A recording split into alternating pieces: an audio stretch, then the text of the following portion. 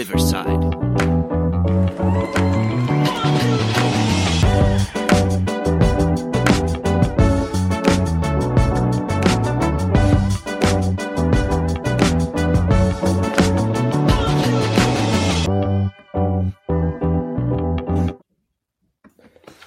What's going on, everybody? Welcome back to the Backside Ground Balls podcast. I know for your loyal listeners out there, you're probably surprised to hear my voice, as usually the intro is led by our good friend, Dan Galati. But since his Philadelphia Phillies are in the World Series, I'm going to take the lead today and hopefully for the next couple episodes. And we are going to talk Phillies baseball, obviously, because they're in the World Series and they've had a great run up to this point. We'll get to them in a second. I do want to say, I know for the people that do download and listen to every episode, you're probably like, man, it's been a while since I've heard these two scumbags. Well, all things considered, we did record an episode on Monday. Yep. The audio came out terrible on my end. My Google Chrome wasn't updated, so shout out to me for not trusting the updates and not going through it. And we had to pretty much can a whole episode that we were reviewing and previewing the World Series. So here you're getting take two. We're probably going to recycle a lot of the takes that we've already had, but all things considered, when we look back at the championship series that were, obviously the Philadelphia Phillies came on top of the San Diego Padres in 5 games. Philadelphia was absolutely rocking. Bryce Harper was the best player on the planet, what he's been anointed to be since he was 16 years old. And it was a really good series, and the Phillies are playing really good baseball. And then on the other end, the Houston Astros handled their business. That might be putting it lightly, against the New York Yankees. And obviously there's a lot of problems in New York. That is going to be an off-season topic because we're going to talk all World Series today. We're going to talk about previewing. We're not going to look back at the championship series. We already did that, even though none of you have actually heard us do that. We don't need to waste our time recycling our takes. So, Dan, I will give you the floor. How does it feel to be a Philadelphia Phillies fan on today's date with the World Series starting tomorrow? It's awesome, right? It's super exciting. And anytime you're a fan of a sport and a team in a specific sport, right, to see them go on some type of run in the postseason, if you have a really good regular season in the postseason, that's what it's all about, to get to this level. So it's super exciting. And we had talked on the Unheard episode, about how the fact that it's so unexpected is what's making it so much cooler. And it's just so much more fun, right? Because they backed into the playoffs. They were the 6th seed, and then to see them just catch fire and go on this run has been a blast. It's been the 3 weeks of just so much fun following them and seeing what they've done, and kind of the vision of Dave Dombrowski coming to light here, and how he built this roster, right? You have an offense that's just super loaded right now. They're healthy. Bryce is playing like the best player in baseball, which he certainly has the capability of being. And they have 2 front-end guys in Wheeler and Nola who are taking the ball and putting them in a position to win every time out. Nola obviously had the one little hiccup in San Diego game 2. And then, they have like 3 back-end relievers that are pretty dang good. And when you get into the playoffs and you shrink it down, that's what can make you successful. So that's awesome. And I'm just super excited because I think this World Series matchup, and I know for, TV ratings perspective and the common fan, right, the Monday Night Football fan, as I like to call them, the people who are just sport, right, they're not maybe baseball fans. This World Series matchup probably doesn't move the needle too much. The only storyline that people outside of it can probably hang on to is the team that everybody hates in the Astros and the sports city that everybody hates. But from a baseball fan's perspective, I think it's awesome. And it's a cool matchup of a team that backed in and got super hot and almost feels like they're playing with some sort of magical, destiny powder or something, right? where like they win 87 games, they get in, they sneak their way in, and they go on a run, and they knock off, a division winner in the Cardinals, a 101-win Braves team, and then they knock off a Padres team that was rolling as well. So they kind of feel touched, right? And then on the other side, you just have kind of this like unstoppable force, right? A team that's 7-0 in the playoffs and hasn't really had to sweat. I mean, you go back to the Mariners series, there were two, all pretty close games, all three of them, but it feels like they haven't been challenged, they haven't been pushed, right? And then the Yankees pretty much laid down for them. They kind of it's been the Astros brand the whole way. Whatever they've wanted to do, it's been their will. So to see these two teams where you have this one team that's just so loaded and so good in the Astros, and then you have this Phillies team that's on this run, to me, that's what you want to see when it comes to the World Series. And, last year you could say the same a little bit. The Braves were that team that the Phillies are this year. But this Astros team, to me, is way better this year than they were last year. I don't know if you agree with that. But to me, this version of the Astros is unbelievable. I mean, we'll get into this a little bit deeper, but this Astros pitching staff on the year had a sub-3 team ERA, which was second in baseball behind the Dodgers. But, that's unheard of, man. And have two teams doing it in the same year is even crazier. Yeah, I mean, there's no doubt. I think this team is a deeper, I guess, is the best way to say it.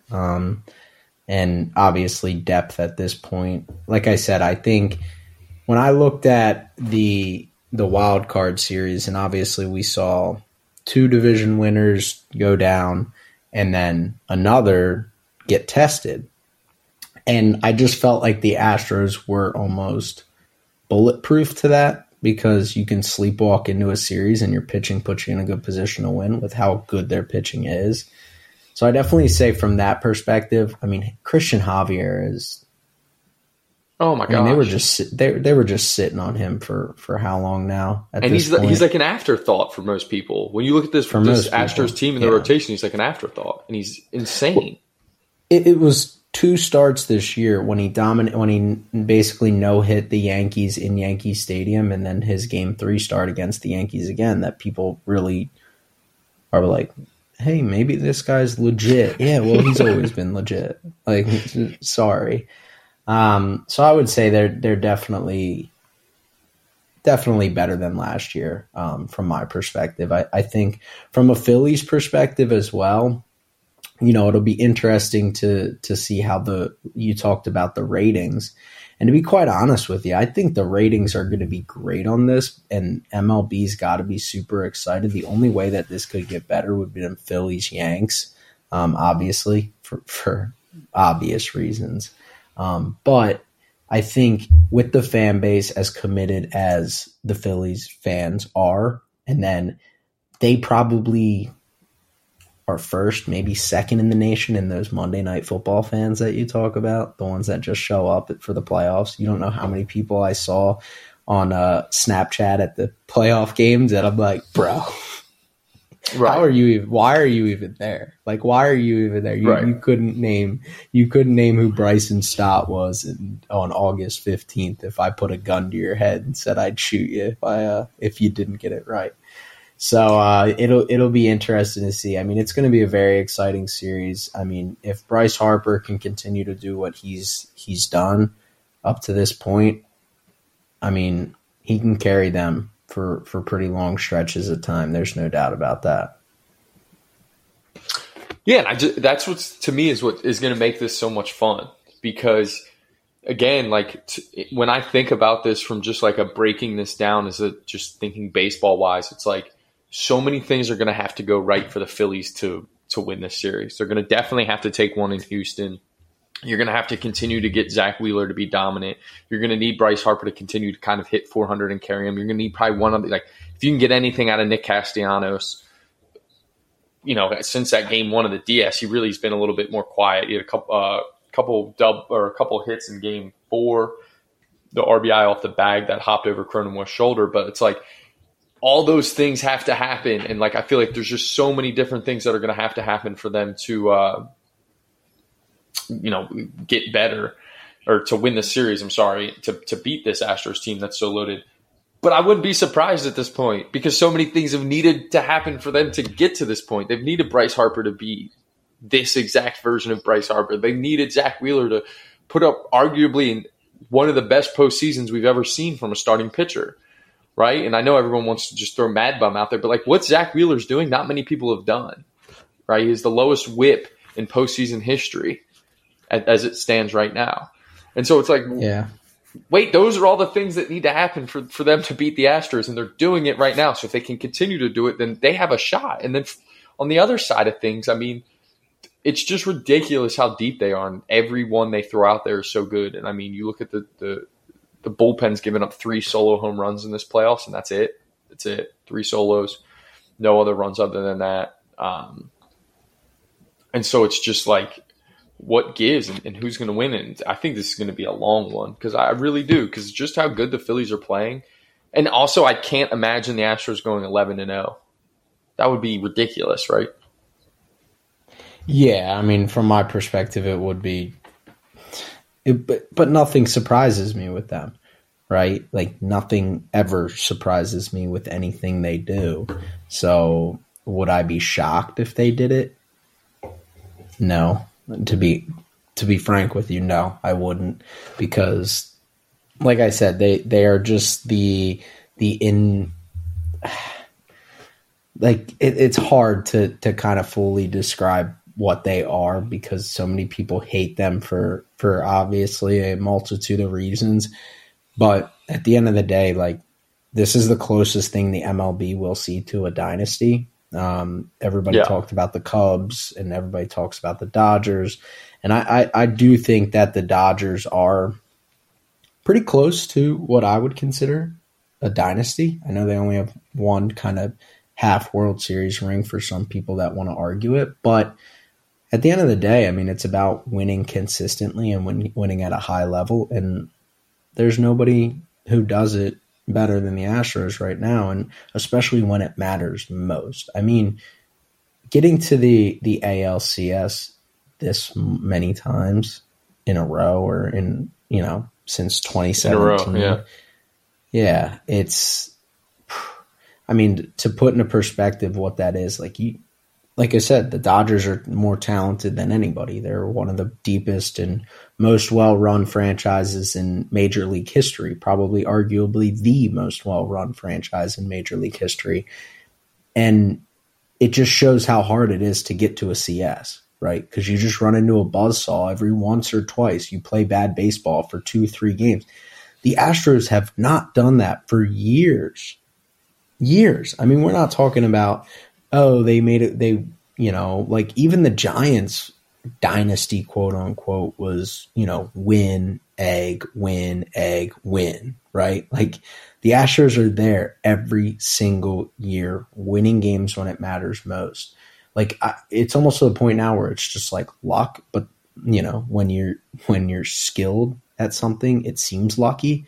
And I think it's more of that. So if they went, now, I'm not saying that I think they're going to sweep, but if they went 11-0, like, it would just be like, it's just Houston. Like, I would just throw my hands up and be like, oh, like, yeah, Houston did it. Like, I don't know. Like, what else am I supposed to say? Like, it's like, to put into perspective what they're capable of, like, nothing surprises me anymore. Like, if they went and won 120 games in a season, I'd just be like, it's just Houston. That's all it is. It's just Houston.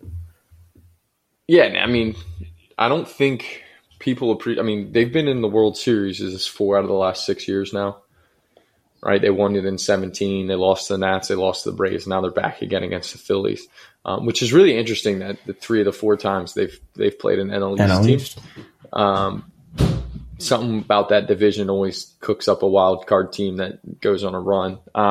But it's incredible. Like, to think about that, you think about how good the Braves are this year, and how we sat here and talked about how the Braves are better than they were last year, and they won the World Series, and they lose in 4 in the DS. They can't even push it to 5. They win 1 game in the playoffs this year, because it's so hard. It is so hard to consistently play a 162 game season, go on a long run in the postseason, and then turn it right back around. I mean, you think about it. This World Series is going to end in November, and we're reporting to spring training in February. After you should. Like, that is your whole year that's draining. It's long. It's tough on guys' bodies, right? Bryce Harper, at this point, who knows when he's even going to make his debut in 23, because he's probably going to have Tommy John surgery at some point. It's like, and you don't think about that. There's guys who are banged up right now on both these teams playing in the World Series that are going to, have to turn it right back around and report for spring training in February. And the Astros every year consistently continue to make runs this deep. Like, that is insane. When the Yankees were doing it in the 90s and 2000s, it was crazy. Now, the difference there is obviously the Astros have only gotten the one World Series, and I think here soon they're going to win their second one. I would probably say it's going to be this year, just because I think they are, I think they're even better than they were in 2017 when they beat the Dodgers. Like, this, to me, this is the best version of the Astros we've probably seen. In previous years, even though they had Springer and they had Correa, there was always some injuries in the pitching staff, and there were some banged up position players, and you didn't know what you're getting. And this year, it's just like how they're built with, it's a deep lineup that'll just wear out opposing pitching staffs, and then they're just loaded when it comes to bullpen and starters, and they all do something a little bit different, which we talked about on Monday. But it's like, they're so good. And the fact that you're in the World Series 4 of the last 6 years is crazy, and it's not something that we see. It really isn't. I mean, it's insane. You think about the 2 years they didn't go to the World Series. One was the year after they won it against the Red Sox, a team that went on to win the World Series, and then in 20 when it was that weird fluky year. But you think about it, like 17, a full season, normal year, to me it's almost like it's 4 of the last 5 if you don't count the shortened COVID year where things were, wacky.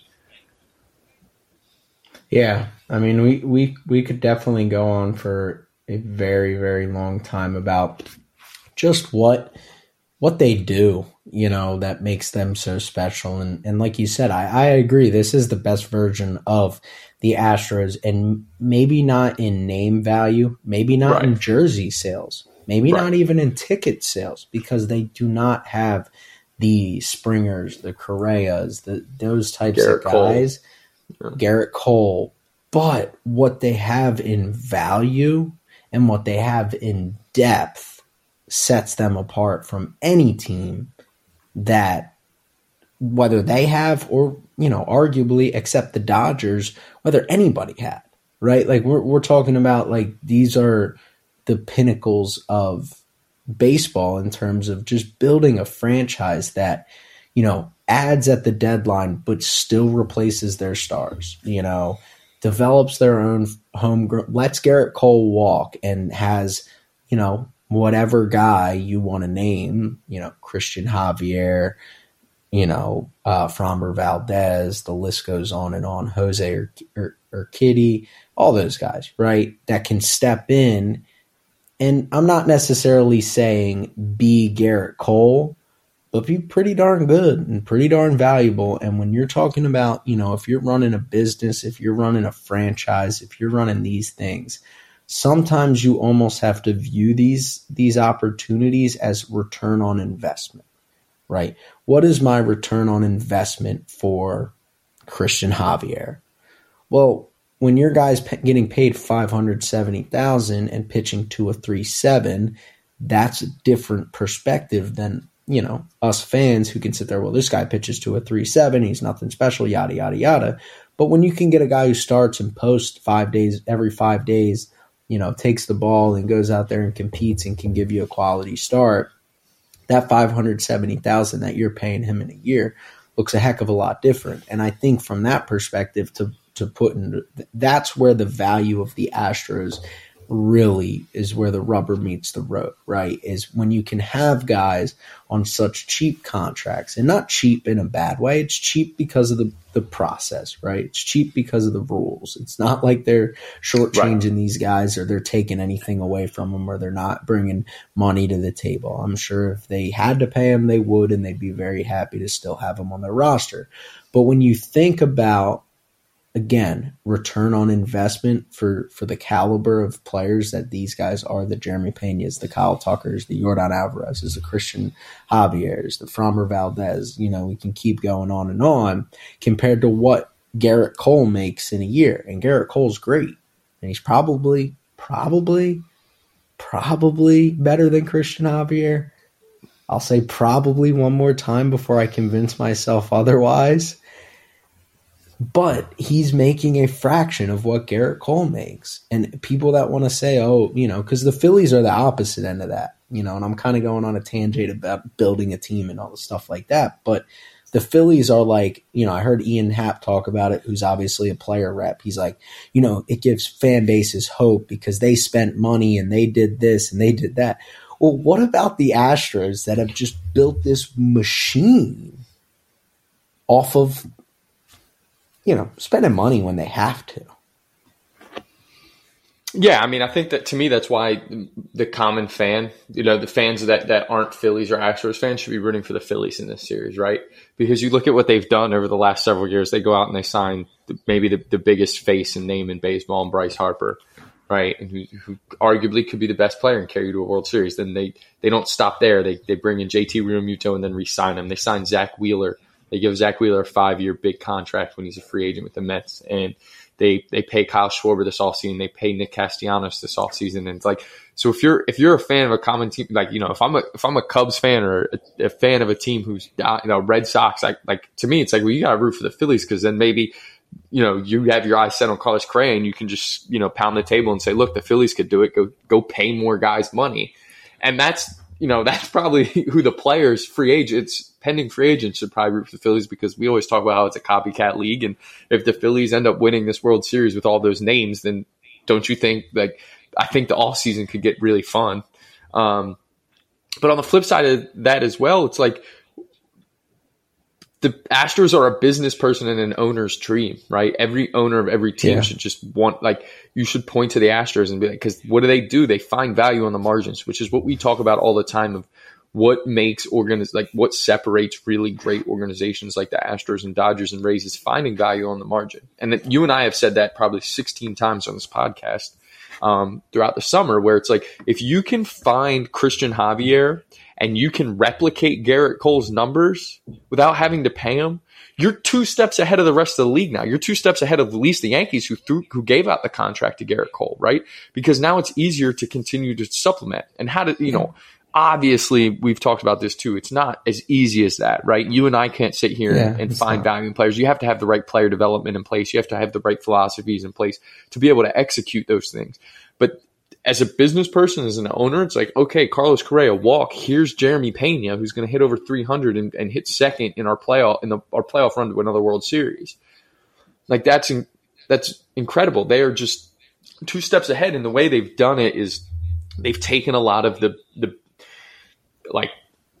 past baseballisms out of it, right? The past known baseball things that every baseball person that's an executive has done for years and years. And they went about it looking at it from a different way, because they were an organization that was in trouble, right? Like they were terrible. They were one of the worst organizations in the league for, 12 years. And then they thought outside the box and they found a way to find value and find future value, right? Like you're talking about with Christian Javier and these guys, and continue to build up through their farm system, and they've got it figured out. And it's so hard to replicate, which is why so many fan bases should be rooting for the Phillies, because how many teams out there, Pittsburgh Pirates, are trying to do what the Astros are doing and they just can't. Yeah, that was going to be my point, kind of coming out of what you said, is we've been taught, as baseball fans, what have we been taught, right? The big bad shouldn't the Astros, shouldn't the Astros technically be the underdog, quote unquote, in this scenario with what we've been taught? Because we've been taught that the big bad Yankees spend, and it's a spend, only the spenders can win. And the Astros have proven time and time again that there is no dollar figure. You could give them a blank check or no money, and they still believe they would have a playoff contender year in and year out. And it's almost as the opposite of being rooting for the Phillies is rooting for more of the Yankees and more of the, Red Sox and Dodgers and these teams that can go supplement their teams through free agency. And the Phillies are the big market team. And it's so ironic that the Phillies right now, the team that spent, the team that has big names, the team that is the big market, is the lovable underdog in this scenario. And the Astros, the team that builds from within, the team that finds value on the margins, the team that lets Garrett Cole walk, is now the evil I mean, I want to say genius, but evil empire, right? That we view the Yankees in the same light. And I know the cheating scandal has something to do with that. The sign stealing scandal does. But it's so ironic to think that time and time again, like I get free agent and, this again, like we don't have to go into collective balance CBA agreements, but how can you argue with what the Houston Astros are doing, what the Tampa Bay Rays have done, and try to force teams to spend money? And like you said, how can MLB fans not look at it and go, that's a little weird. Why aren't we doing that? Well, I think so. I think you bring up a lot of good stuff there, but to me, it's the oldest story in sports, right? It's a tale as old as time in sports. Is like nobody wants, unless it's your team, nobody roots for the dynasty, right? Nobody roots for the team that's there every year and year, like year in and year out, right? Like people have come to hate the Golden State Warriors. Why? Because they're so good and they win every year. People hate Nick Saban in Alabama, the Patriots, right? The Yankees. Yeah, a lot of it, that's what people used to say. Oh, they used to buy their championships, but really people were just mad because the Yankees were winning championships every year, right? And that's along with the sign stealing scandal. Sure, I think that plays a little bit into it, not as much as I think some people are making it out to be sometimes, but I think it's more so that they've been in the World Series 4 of the last 6 years. People are sick and tired of watching the Astros, right? People are sick and tired of watching them. That's what this all comes down to. Because you're right. Back in the early 2000s, when you and I were growing up and first following baseball, everybody hated the Yankees because they bought their teams. Well, sure, but it was more so everybody hated the Yankees because they won every year. And so that's why you look at the Phillies, who haven't been there in 11 years, and they won 87 games, and now they have a chance to become the lovable underdogs because, in part, like how exciting they have been during this postseason run. And they get to play this Astros team that everyone's sick and tired of. And also, I think when you look at the landscape and you take the temperature of baseball as a whole, which we also talk about all the time here, it's like the war against analytics, right? The war against numbers, the war against changing baseball. And who's been at the forefront of that and worn that as a badge of honor is the Houston Astros. So that's why, like, you're going to get the common people just hating them. Like, that's why they've become that evil empire because, not only did they steal signs and get caught banging on trash cans. Not only did, have they frontiered the analytics revolution and mastered it, right? And found value on the margin for everyone else, but they've also been in the World Series 4 of the last 6 years. So that's going to make the common fans hate them. Not necessarily saying I agree with it because I appreciate what the Astros have done. Obviously, I'm rooting against them in this World Series, but that's because I'm a Phillies fan. Like I tell you, in 2019 and 2021, I was rooting for them. But they're just so good at what they do. So you have to appreciate it because they have. Yeah. They've taken advantage of what everything is. And I think it's tough for fans to – yes, fans do want – why can't we become the Astros? I think a lot of fan bases are saying that. But I also think fan bases turn and look at the Pirates and they go, I don't want to be that. I don't want to be the Cincinnati Reds, who haven't won a playoff series since I think the Big Red Machine, right? It's been forever. They don't want to be the Marlins. They want, they see Bryce Harper and they want that, especially, that's what's in right now, right? They see Harper, they see Machado on this stage. They saw Aaron Judge here, and that's what teams want, or fans want. I'm sorry. And I think it's tough, from a Major League Baseball standpoint, you said, why do we want teams to spend money? It's because Major League Baseball just wants as many competitive teams as possible, right? It's like the NFL model. Who said it? Nick Saban? I think it was Nick Saban. Somebody that I respect and listen to in sports was saying how if the NFL got their wish, everyone would be 8-8 on the last day of the season. Yep, it was Nick Saban. Right. And they would be playing for a chance to get into the playoffs. Every team would have a shot and a path to get into the playoffs. That's what be the rating is. And that's what the MLB essentially wants, right? The MLB is, and that's why they added the extra wildcard teams. They want as many opportunities to get important games that's going to get eyes on the product and make them money. Definitely. And I'm going to be honest with you. You convinced me I'm rooting for the Astros this World Series. As a Phillies fan, you absolutely convinced me to root for the Astros. The point you made about them being the face of new age baseball, and as a avid new age baseball guy, and knowing why people hate the Houston Astros for what they've done, it validates I guess in a selfish reason, it validates what I believe is genuine in baseball and in player development and what works. And you sold me on that image right there as a Phillies fan, sitting here thinking, I was impartial, but it is, on a serious note from that, it is nice to see. And it's not that it's going to gain traction because of it. No. It's not. It's not that people are going to equate 1-to-1 or whatever. They're going to want to, just avoid the fact and what to kind of prove what they want to believe. But the Houston Astros are evidence and proof that the things we talk about on this podcast, the things we believe when we were on the field, in the cage, on the bullpen mound, talking with players of all ages, high school, college, even professionally, those things do in fact work, right? And there is some truth to that. And I'm not saying we know all that the Houston Astros know. No, I'm not arrogant enough. I wish. I probably would not have been in Division III baseball a year ago. I would have been with the Houston Astros if I knew that much. Right.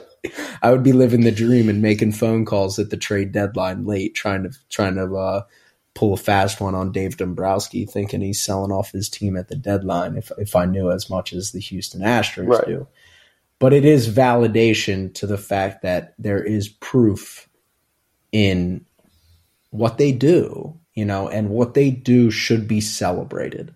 It should be. And I know the sign stealing scandal, and I say the Houston Astros, that regime, they've kind of cleared house a little bit, but that part of the Houston Astros would do anything to find competitive advantage, the same way Bill Belichick would, the same way Tom Brady would. And it's, people want to accuse it of, it's not right. That doesn't make it right. But these were guys that were brought up on the fact that my job as a coach, as an exec, as a thinker, whatever you want to call them, they have people that just sit there and think about baseball, which we would be great in that role. You have to come up with ideas to win. Like, that is your job. Wins and losses is your job, especially as the head exec or the head coach. So what gets construed in that is the morals of right and wrong. Because when you're sitting there in that scenario, you're like, why don't we try this out? We got a live feed. Like, you can put it right into the dugout. Like, I heard of other teams but doing I mean, I don't like that you're justifying it, because I'm not trying to justify on the sign stealing scandal. It's just like it's still like there, and especially with Belichick, the Tom Brady deflated balls thing to me was a non-story. Non-story to me. I don't buy any of that. But Belichick, filming a walkthrough, that's blatant as blatant gets. Like, sure, you're looking for any competitive advantage you can get, but filming a walkthrough is pretty blatant. So here's what. So this is just a side point. I just read Jay Glazer's book. Really good book about. Actually, he's gotten more into like mental health and suicide prevention now. But he wrote about when he broke the, whatever. I don't know what this scandal exactly was called.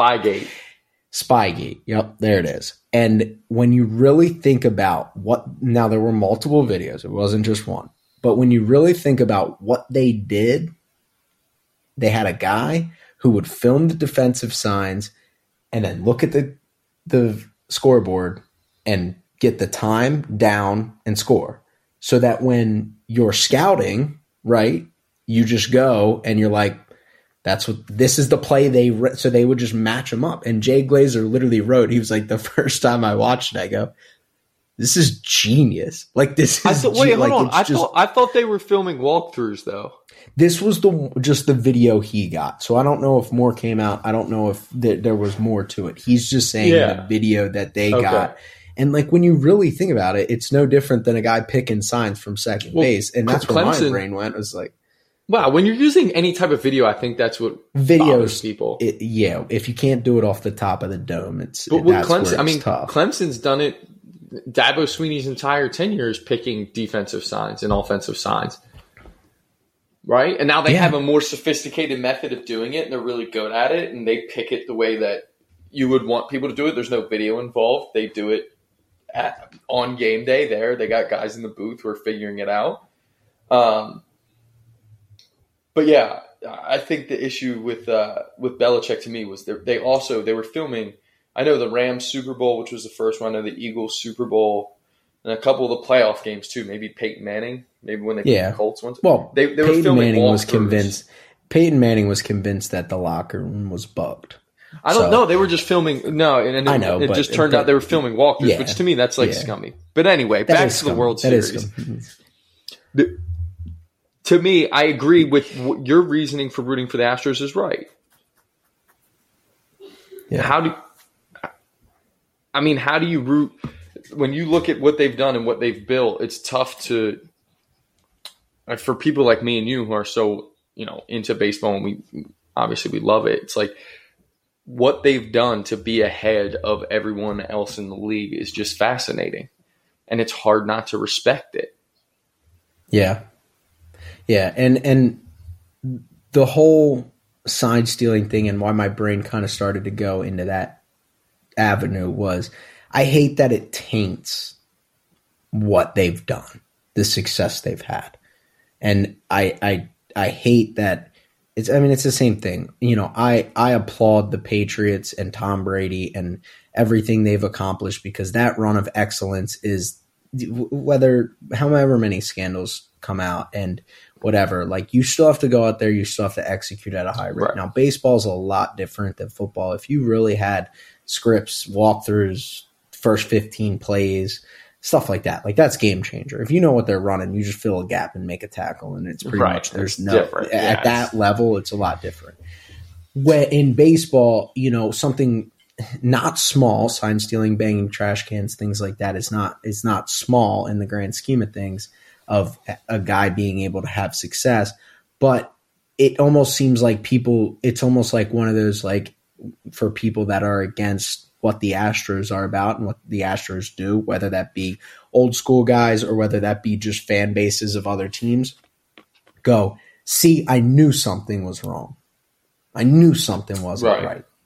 And that's what bothers me. And that's why this World Series, could be a positive in the fact of like proving, and they're going to rub it in your face. Like if anybody listening to this right now thinks that if the Houston Astros win the World Series, which I think me and you would agree, they are the favorites and what we would probably pick in this scenario. But if the Houston Astros win the World Series, you are going to hear certain people, now the hype man, the WWE man is not there anymore, but he might come out and say something because I think those are still his boys, sit there and say, see, it wasn't a fluke. See? And I really do believe that it's going to piss a lot of people off when those words come out of people's mouth. See, we didn't need sign stealing to do this, and we did it. Yeah, and I think it's always tough to quantify what people try and do. Is they how can you say whether or not they would have won the World Series without the sign stealing? And that's what bothers me. What bothers me is just like the right and wrong of it, right?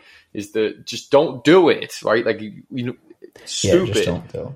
Because I don't know if you would have won I don't know if that helped you win the World Series, and that kind of bothers me a little bit because just win it, right? Just go out there and win.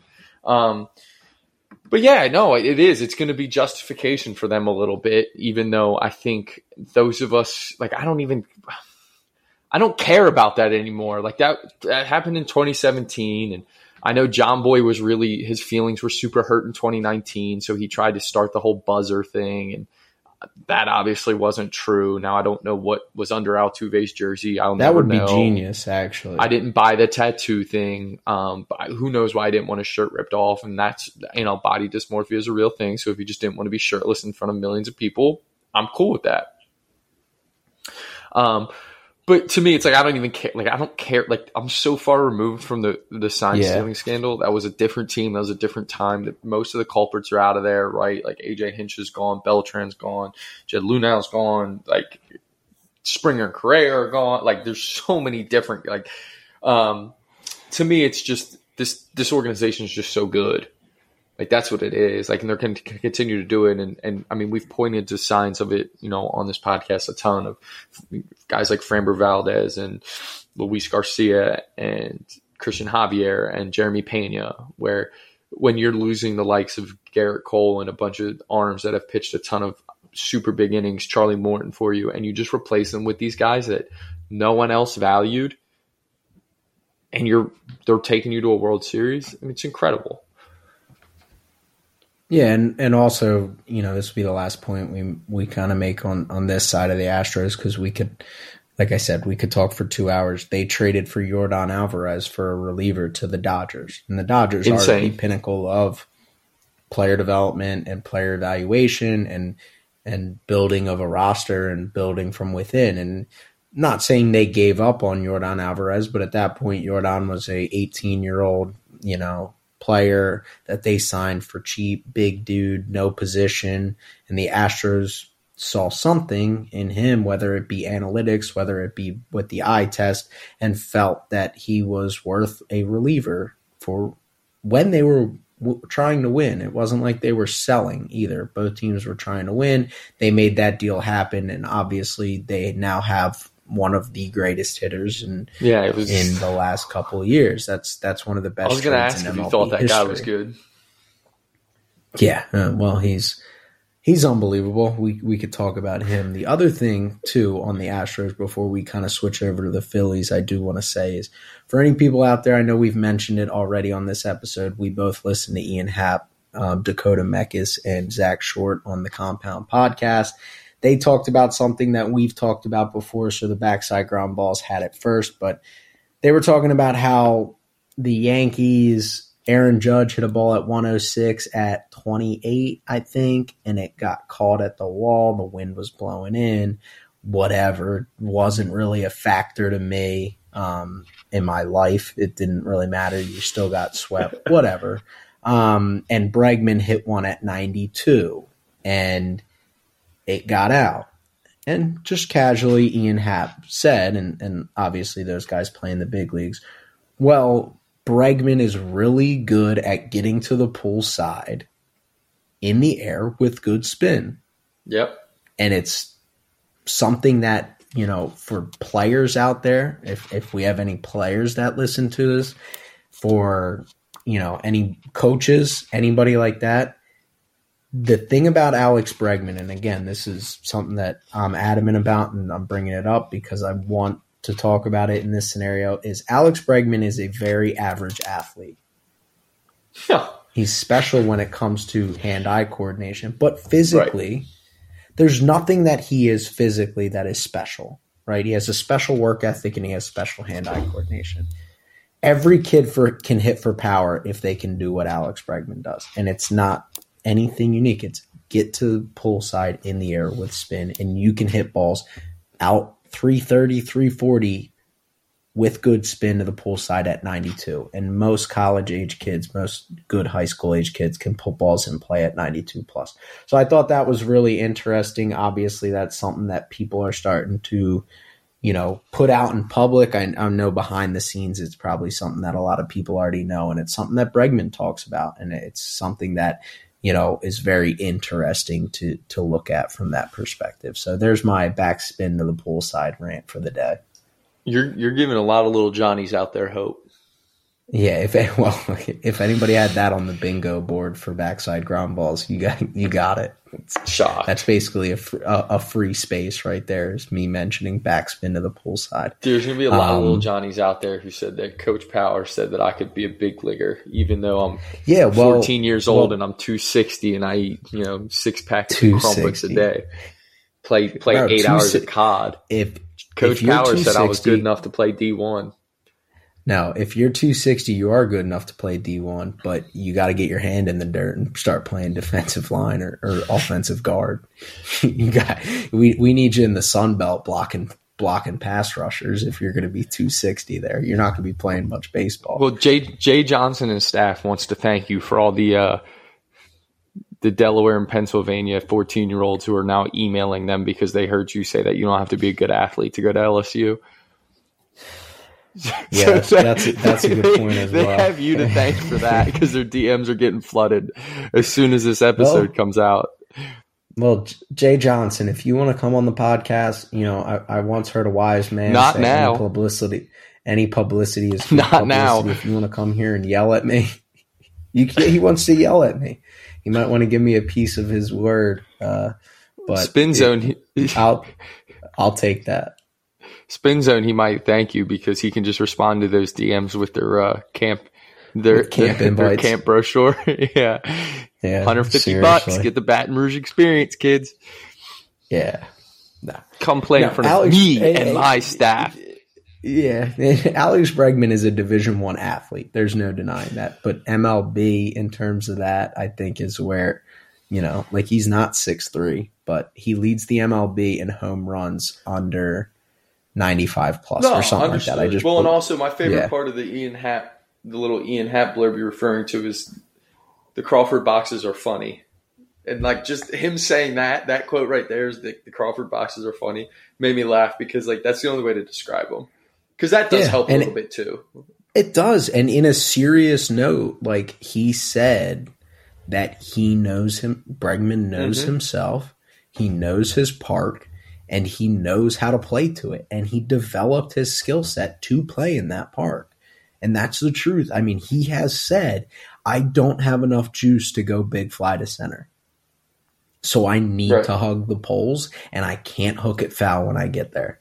I can't hook it foul. So you 14-year-old Johnny boys out there, when you're sending me video asking what's wrong and you're top spinning balls to the pool side, I'm going to tell you to find another sport because remember, the whole key there is not getting to the pool side. It's getting to the pool side in the air with backspin.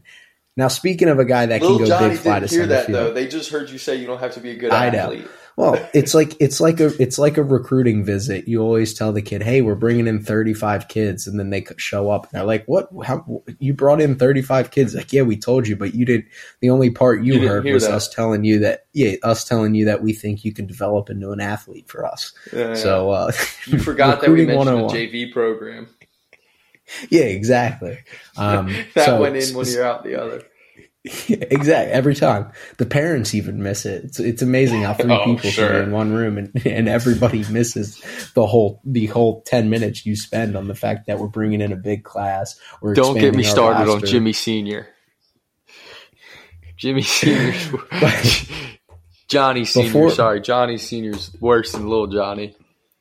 Before we ruin a December episode talking about something that when we have baseball and we should be talking about in December, on the other side of the ball, right? Obviously on Monday for the podcast that nobody heard except for unheard us. Tapes. We talked a lot about the Phillies. And one thing we didn't talk about a lot that I wanted to kind of cover today in a little bit more detail is Bryce Harper. And it's so funny to think about the rise of Bryce Harper and who he is and the persona of Bryce Harper, right? I think me and you have a pretty good perspective of Bryce Harper. For the first 7 years of his career, I probably watched the majority of his games, majority of his at-bats. It was must-see TV for me as a young 15, 16-year-old kid who was really finding out that I loved baseball and loved watching it. He brought something unique. He brought a flair to the game when at that point in time you were a young 17-year-old man who hated this guy, hated everything he was about. Never have I ever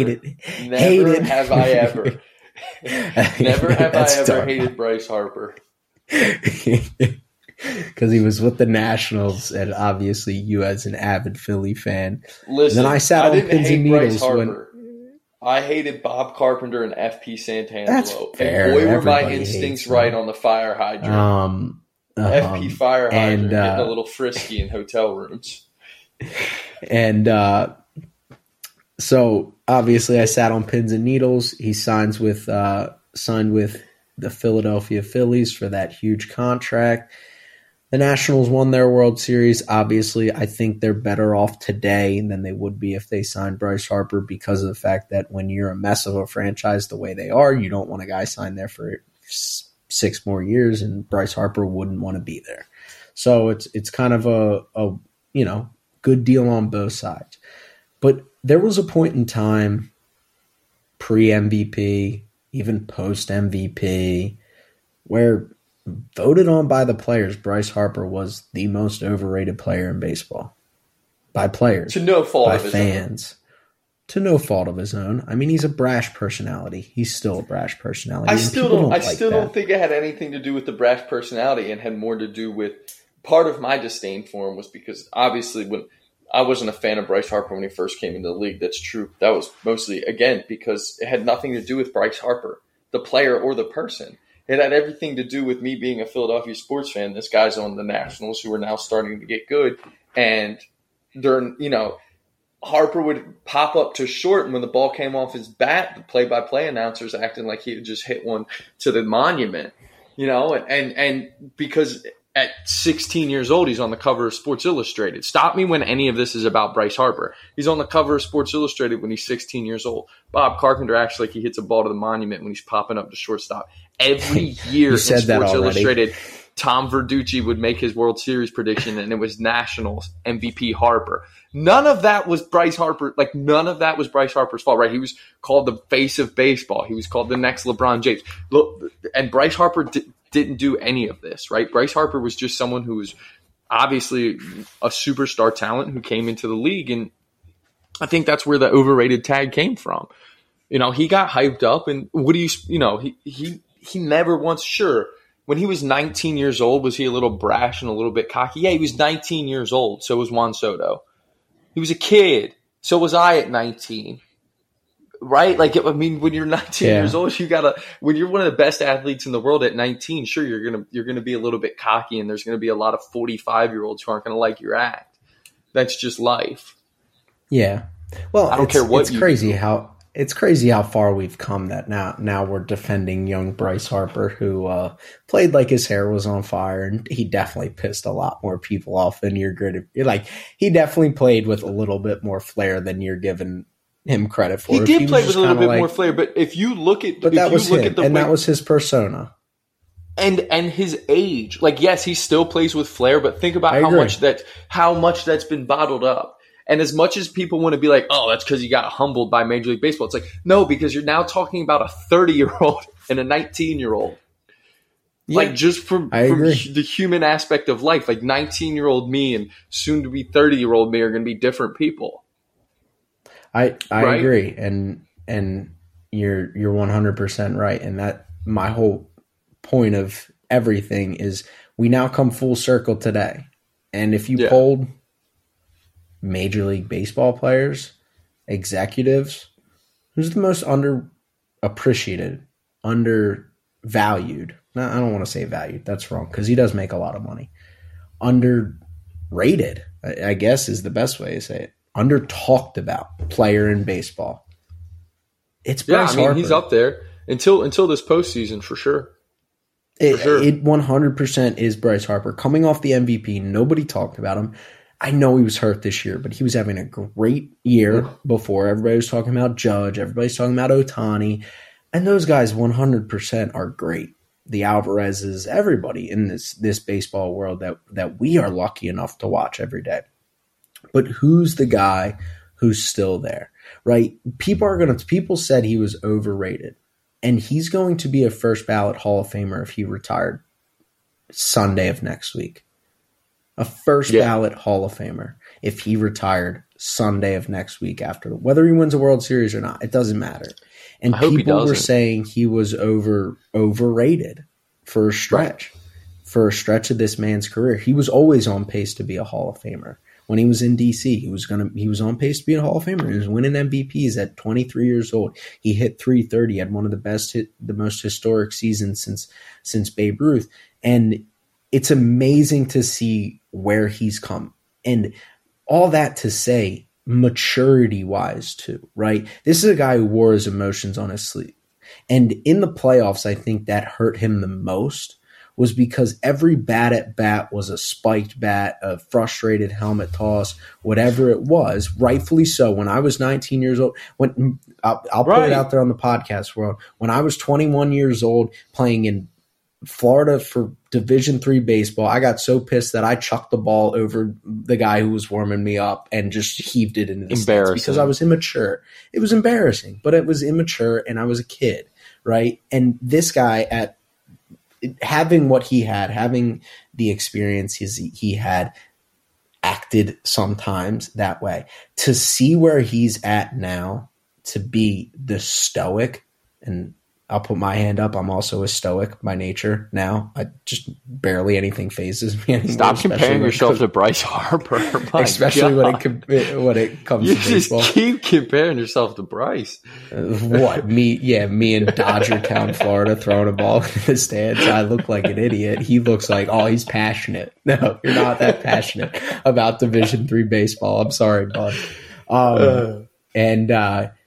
Just being able to see him at this point in his career just sit there and absolutely not be fazed by the struggles, not be fazed by the adversity, not be fazed by the moment, not let the moment get too big. I remember watching him swing at a Wade Davis cutter in on his hands, and Wade Davis did that to a lot of left-handed hitters and ending the national season. And it always seemed like he hit in the ninth inning with the national season on the line for those stretches, and he couldn't do it. And that's no fault to his own. Baseball's hard. It's a game of failure.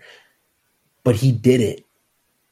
And I'm sure that was like a weight off of his shoulders. Not only when he hit the home run, but when he hit 4 billion out of 100 or out of 1,000 on average, because he was that good in the series. Just to see what he's been doing, see what he's been capable of, see the leader that he's been for that Phillies team. It's special to see, and we don't appreciate Bryce Harper enough. Yeah, exactly. And I think a lot of it has to do with the fact that he's in his 11th season in the bigs, right? He debuted at 19, and then he had those disappointing stretches in Washington, and then he walks as a free agent to the rival. They win the World Series, and it takes Bryce till year 4 to get into the playoffs, and I think that's why people have kind of just quieted about him. Now, again, it's funny that we do that, but that's just all media perspective again, right? Because baseball is not an individual sport. It's the same reason you hear people giving Mike Trout flack, which is like the new in thing to talk about Trout not being as good as people say is because he's 0-3 in the playoffs. It's like Mike Trout, like he's one of 25. He's one of 26. What do you expect him to do, right? Mike Trout's one of the best players in baseball no matter what. And with Harper, I think those 11, it's now year 11, and to see him grow into it, like you said, and it's his moment. To see that he's having his moment that he so much deserves, right? To finally win a playoff series, and then he wins 2, and now he's won 3. And to be, we get World Series Bryce for the first time. It's great for the game, and it's awesome because he's just completely, like you said, he's matured and he's just slowed the moment down at this point. Every moment is so slow, and that at bat against Suarez, is the perfect example of that. Suarez is just peppering 98 to 100 away. He comes up and in, and Harper's just in control the whole time. And then stone cold 1-2 change up take, which is a great pitch. And from Austin Nola and everyone else on the Padres side saying they couldn't believe he took it, to then the 99-mile-an-hour sinker he just lifts out to left. He's that guy now. To in game 4, this is my effing house, go ahead double in the 5th. This is his moment, and to see where he's at, it's awesome. And as a Phillies fan, who's watched him now every night for 4 years, this is who he's been since he got here, really. Them not making the playoffs the previous 3 years had nothing to do with Bryce Harper. He was doing everything for them. He was their constant every night, and he's been everything that, you could have hoped and more. And I think maturity and just being in the game that long, right? Because obviously he was uber talented, or he wouldn't have had all the recognition before he even got in the league, right? No one would have known who he was before he got to the bigs, like everyone did if he wasn't talented. Now to see it is just, you add in all the experience that he's had leading up to this, and it's the perfect storm. And man, is it great for baseball. I think it's so great for baseball to have Bryce Harper, who really is one of the faces of the game, be back in the World Series. Or be in the World Series for the first time, right? That it's so good for the game of baseball to have that guy who's so I mean, my wife knows who Bryce Harper is, and my wife can't name probably two other Major League Baseball players, right? She knows JT Realmuto because she thinks he's attractive, and she knows Bryce Harper because Bryce Harper's a huge name. So to have him in the World Series, it's awesome. Yeah, it really is. I mean, it's good to see. And I always thought, whether you want to say the free agent contract took weight off his shoulder, I'll be honest with you. And again, I don't know Bryce Harper, contrary to popular belief. I know everybody out there thinks we're just absolutely boys. I know he lives in Delaware nowadays, but I think it's his daughter. I really do believe that gave him the dose of perspective of, because this is a guy who grew up and baseball was everything. I mean, me and you, baseball was everything, and we're not Bryce Harper or anything close to it, right? And that detachment of when you finally get to the point that you realize baseball is not everything, you have people in your lives, you have other hobbies, you have other interests, whatever it is. Sometimes it's a girl, sometimes it's your future girl, for what I would say was at least my scenario. The person I'm planning to spend the rest of my life with gave me that perspective of being like, dude, baseball doesn't matter in the grand scheme of things. You can walk away tomorrow and you still have a very good life. And I think Bryce Harper finally realizing that he wasn't identified by baseball. Every athlete who plays at a high level is going to experience this at some point.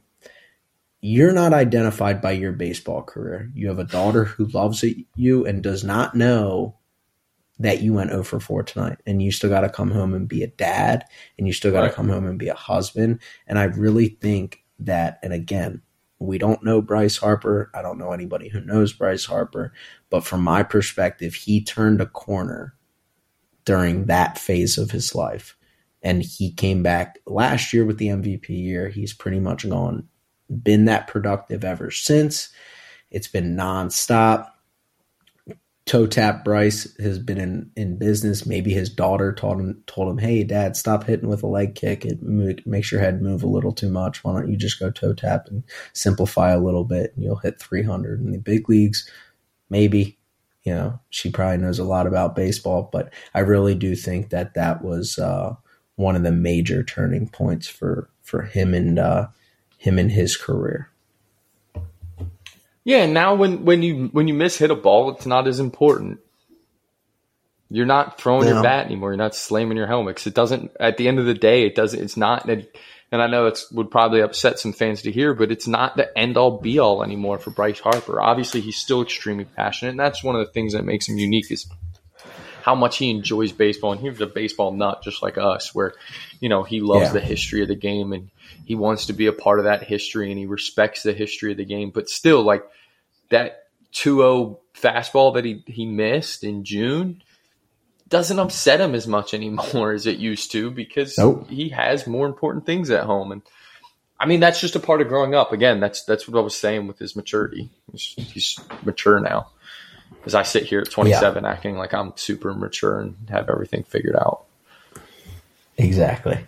And, it is good to see. But like I mentioned, from a baseball perspective, he has made some changes with his swing, whether that was Kevin Long, whether it was his doing. It's something that he toyed with in really all the way back to 2015, right? Yeah. 2016 was the first time, as me and you like to call him, Toe Tap Harper made an appearance.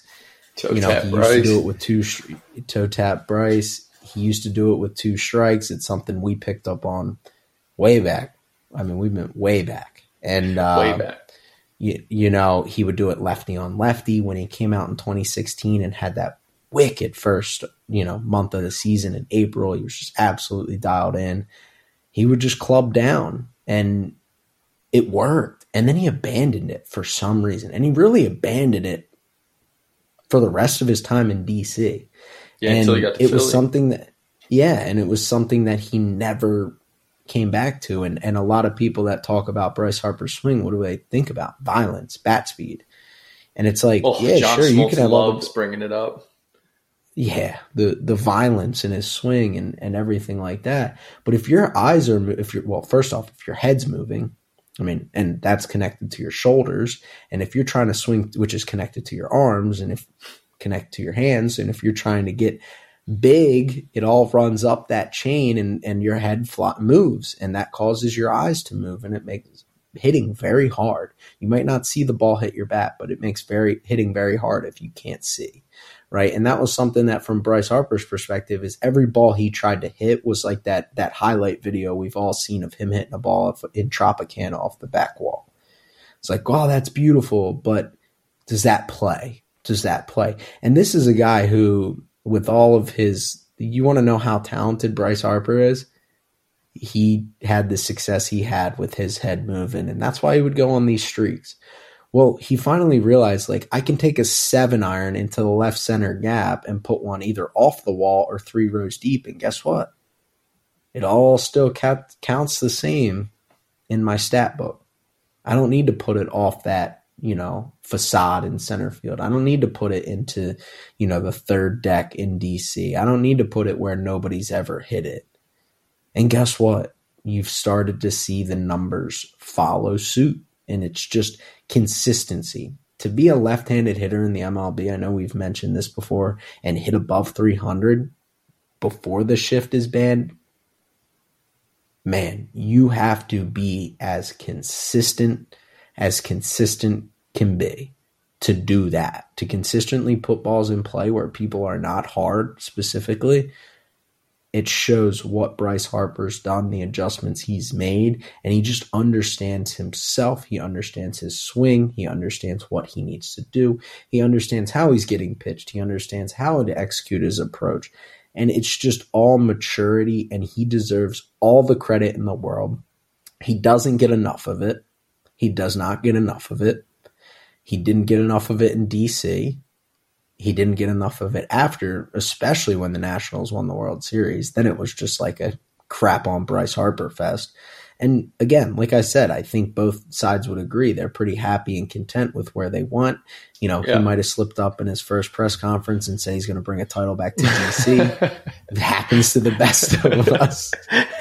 But the maturity and the developments he's made, both as an individual from the outside looking in and as a baseball player and as a leader as well, is why the Phillies are where they are today. I mean, he is Philadelphia Phillies baseball, and there is nobody else who represents that franchise better than Bryce Harper does on and off the field. Well said. And again, I think that's what makes him so unique. Like all those things you just talked about is what makes him so unique as a superstar.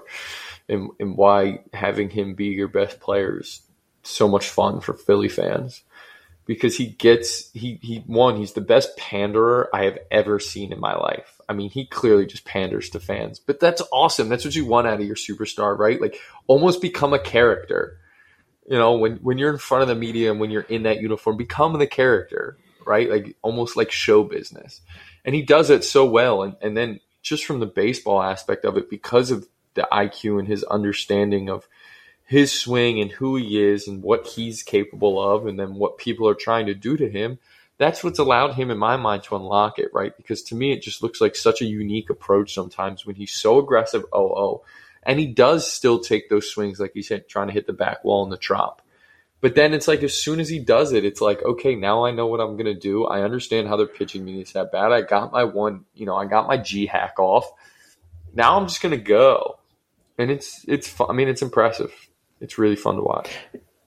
It is. And to bring up the character part, that is something that, I mean, it's not a negative. To a lot of people, it would be deemed a negative, but it is something that he has always understood. He understood it in DC. He says all the right things. And to be honest with you, that's just being smart, in my opinion. I mean, I can sit there in front of any crowd and say the right things. It's just the way it is. I can definitely say from the perspective of being, a Nationals fan and all this stuff like that, because you don't understand the business side of things. And when you're following, like when you're following the Nationals on a day-to-day basis, you're living and dying by his free agency. It does come off as a little fake, on the opposite side, but it's really just how you operate in society today and not piss anybody off, right? Like you just have to realize you're always going to be a villain to somebody, especially when you're Bryce Harper. You're always going to be somebody's not going to like you. but the people that matter most are the people that are in the crowd supporting you. And I think that's what Bryce Harper understands the most is I need Philly fans to back me. I don't care about DC fans anymore. I don't care for any of them that exist. I don't care about New York Met fans. I don't care about Braves fans. I don't care about Dodger fans. I care about Philadelphia Philly fans. And I think when he was in DC, it was the opposite. I don't care about Philly fans. I care about DC fans. And I just think that everything he does is calculated and smart.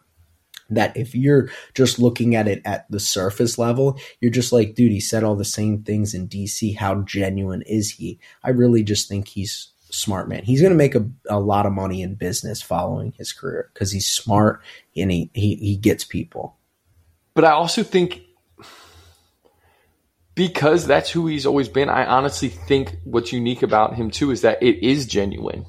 When he was saying those things in DC, he was passionate and he really believed that because that was the team that drafted him and that's who he was coming up with and he helped turn them good. And now that he's in Philly, like when he wanted to come to Philly because all the reasons he said it, I truly think he believes that. And it's not fake. You know, it's not being seen through because in Philadelphia, like, right, most of the athletes that struggle are the ones who just won't be themselves and won't, you know, kind of just trust who they are and be passionate about what they're doing. Those are the athletes that tend to struggle in Philadelphia because Philadelphia fans, again, we talked about this on Monday on the Lost Tapes. You know, in Philly, they might not be the best or the worst or whatever, but I think it means the most to Philadelphia sports fans. Yeah. And that's what they're looking for. And I think he's genuine. And I think he is who he is all the time. And who he is someone who respects whatever city he's in. He respects the history of that city. He respects the history of baseball. And he loves baseball. And he's a passionate human being. So it's who he is, which makes him, when he says all the right things and when he does the pandering and he is that character, like, to me, it's genuine. Or at least it seems that way. And it seemed that way in DC too. And like that. So to me, it's like none of it is fake. Like he's just being who he is and he's not afraid to show it. And I think that's why he's so loved by whatever city he's in. Mm-hmm. I think the most admirable thing about him too, to build off that, is that he's unapologetically Bryce Harper. Right.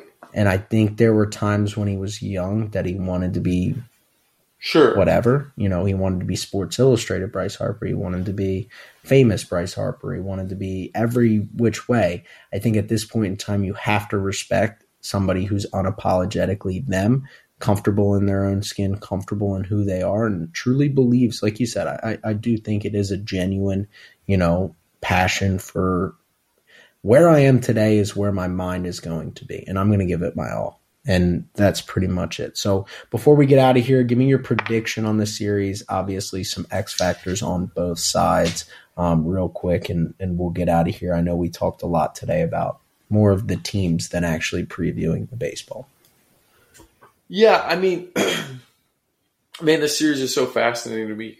What I talked about in the beginning of the show, just how it's just like this magic run the Phillies are on versus this just unstoppable force that the Astros seem to be.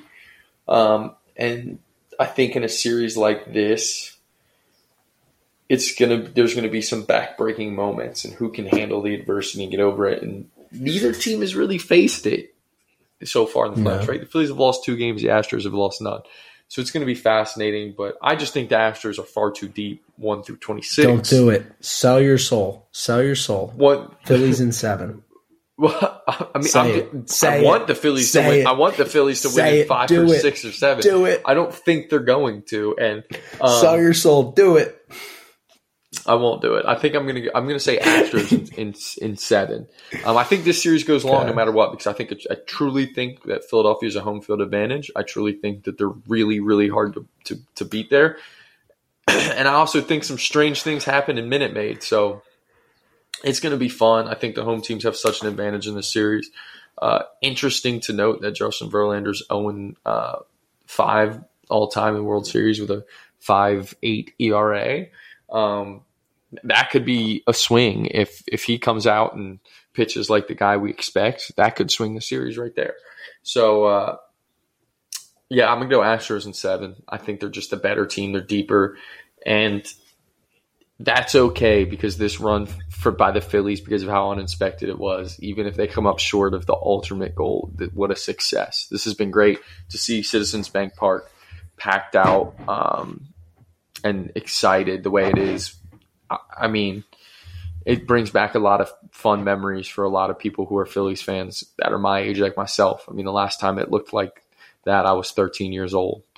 And also it's so cool to see it, and this has been awesome. So, but Astros in 7. I got to use my brain here. Okay, fair. You're a more honorable man than I am. So I would have sold my soul and all my my baseball analysis for a Phillies in 7 there. When I look at this series, I think if you went 1 through 26, especially when you get through that 15 to 26, which is where seven game series are really made, it kind of starts to lean all Astros. I mean, even to the point of like Chas McCormick or Matt Vierling. It's, the deeper you get on this Astros roster, the more talent the Astros seem to have. With that being said, I think anybody with an unbiased view would be able to say that the Astros are the more talented team. If I'm ever doing predictions, if I'm ever betting on anything, I go off of talent. I don't go off of flukiness. I don't go off of it factors. I don't go off those things because, again, those things are uncontrollable. And in these moments, I think the Astros are going to control the moment. I think they want this World Series bad. I know the Phillies are obviously the hot team, but I think what gets lost in this is how much that sign-stealing scandal hangs over this Astros team, how motivated they are to win for Dusty Baker, how motivated they are to win for the Altuves, the Bregmans, the guys, the Verlanders. Verlander's getting to the back end of his career. And I just think at some point along the way, the Phillies' magic does in fact run out. I think they do win a home game, 1, maybe 2. But I think the moment in Minute Maid, I think the only thing that helps in that scenario is Nola and Wheeler don't be pitching those games, but they have tough tests. I'm going Astros in 5. I just think in terms of talent, there's a huge talent discrepancy. And like I said, with depth, once you get beyond the Harpers, the Schwarbers, the Nolas, the Wheelers, the Real Mutos, which the Astros can go 5 for 5 with you right there. It starts to get very thin very fast. The NL obviously was a lot more competitive. The Phillies have battled, some tough teams, some more evenly matched teams. So who knows if the kind of skate to the through the postseason wears off. But I think the Astros are going to be a much more motivated team than people want to give them credit for. They're not just some team that's been here, done that. I think they want this bad. I think Dusty Baker wants to hang it up. I think all those things considered, they want to get this done right here, right now. I think they come out, they play really good baseball, they execute at a high level, and they take over this series in 5 games. But Philadelphia will be rocking for Game 3, and I think that will cause the Astros maybe some problems. But there's my prediction for you. All right. That'll be all on this episode of the Backside Ground Balls podcast. Make sure to like, subscribe, and share the podcast to all your friends. We think we do a pretty good job with this podcast, so just make sure you're sharing with your friends. We are on YouTube now. If you want, subscribe to the Backside Ground Balls podcast channel. We're going to get to a point at some point where we start doing live episodes. We'd love to interact with you guys who actually follow and watch. We're probably going to start doing that Monday, roughly, is probably an early prediction. Don't know a time yet, but if you guys are interested, subscribe to the channel, start shooting us text messages. We'll start to line up what time works best for you guys. We'll start to do mailbags, especially in the off season. We want to obviously keep talking baseball. Dan Froze on the other end. I know my audio might not be perfect for some reason. My microphone did not connect. We're having a nightmare of a week here on the recording side of things. So that'll be all for this podcast. We're an hour 20 deep, and we will be back at some point through the midway point of the series and getting to the point where we'll see a little bit of baseball and see where it goes. So make sure to like, share, and subscribe. See you next time.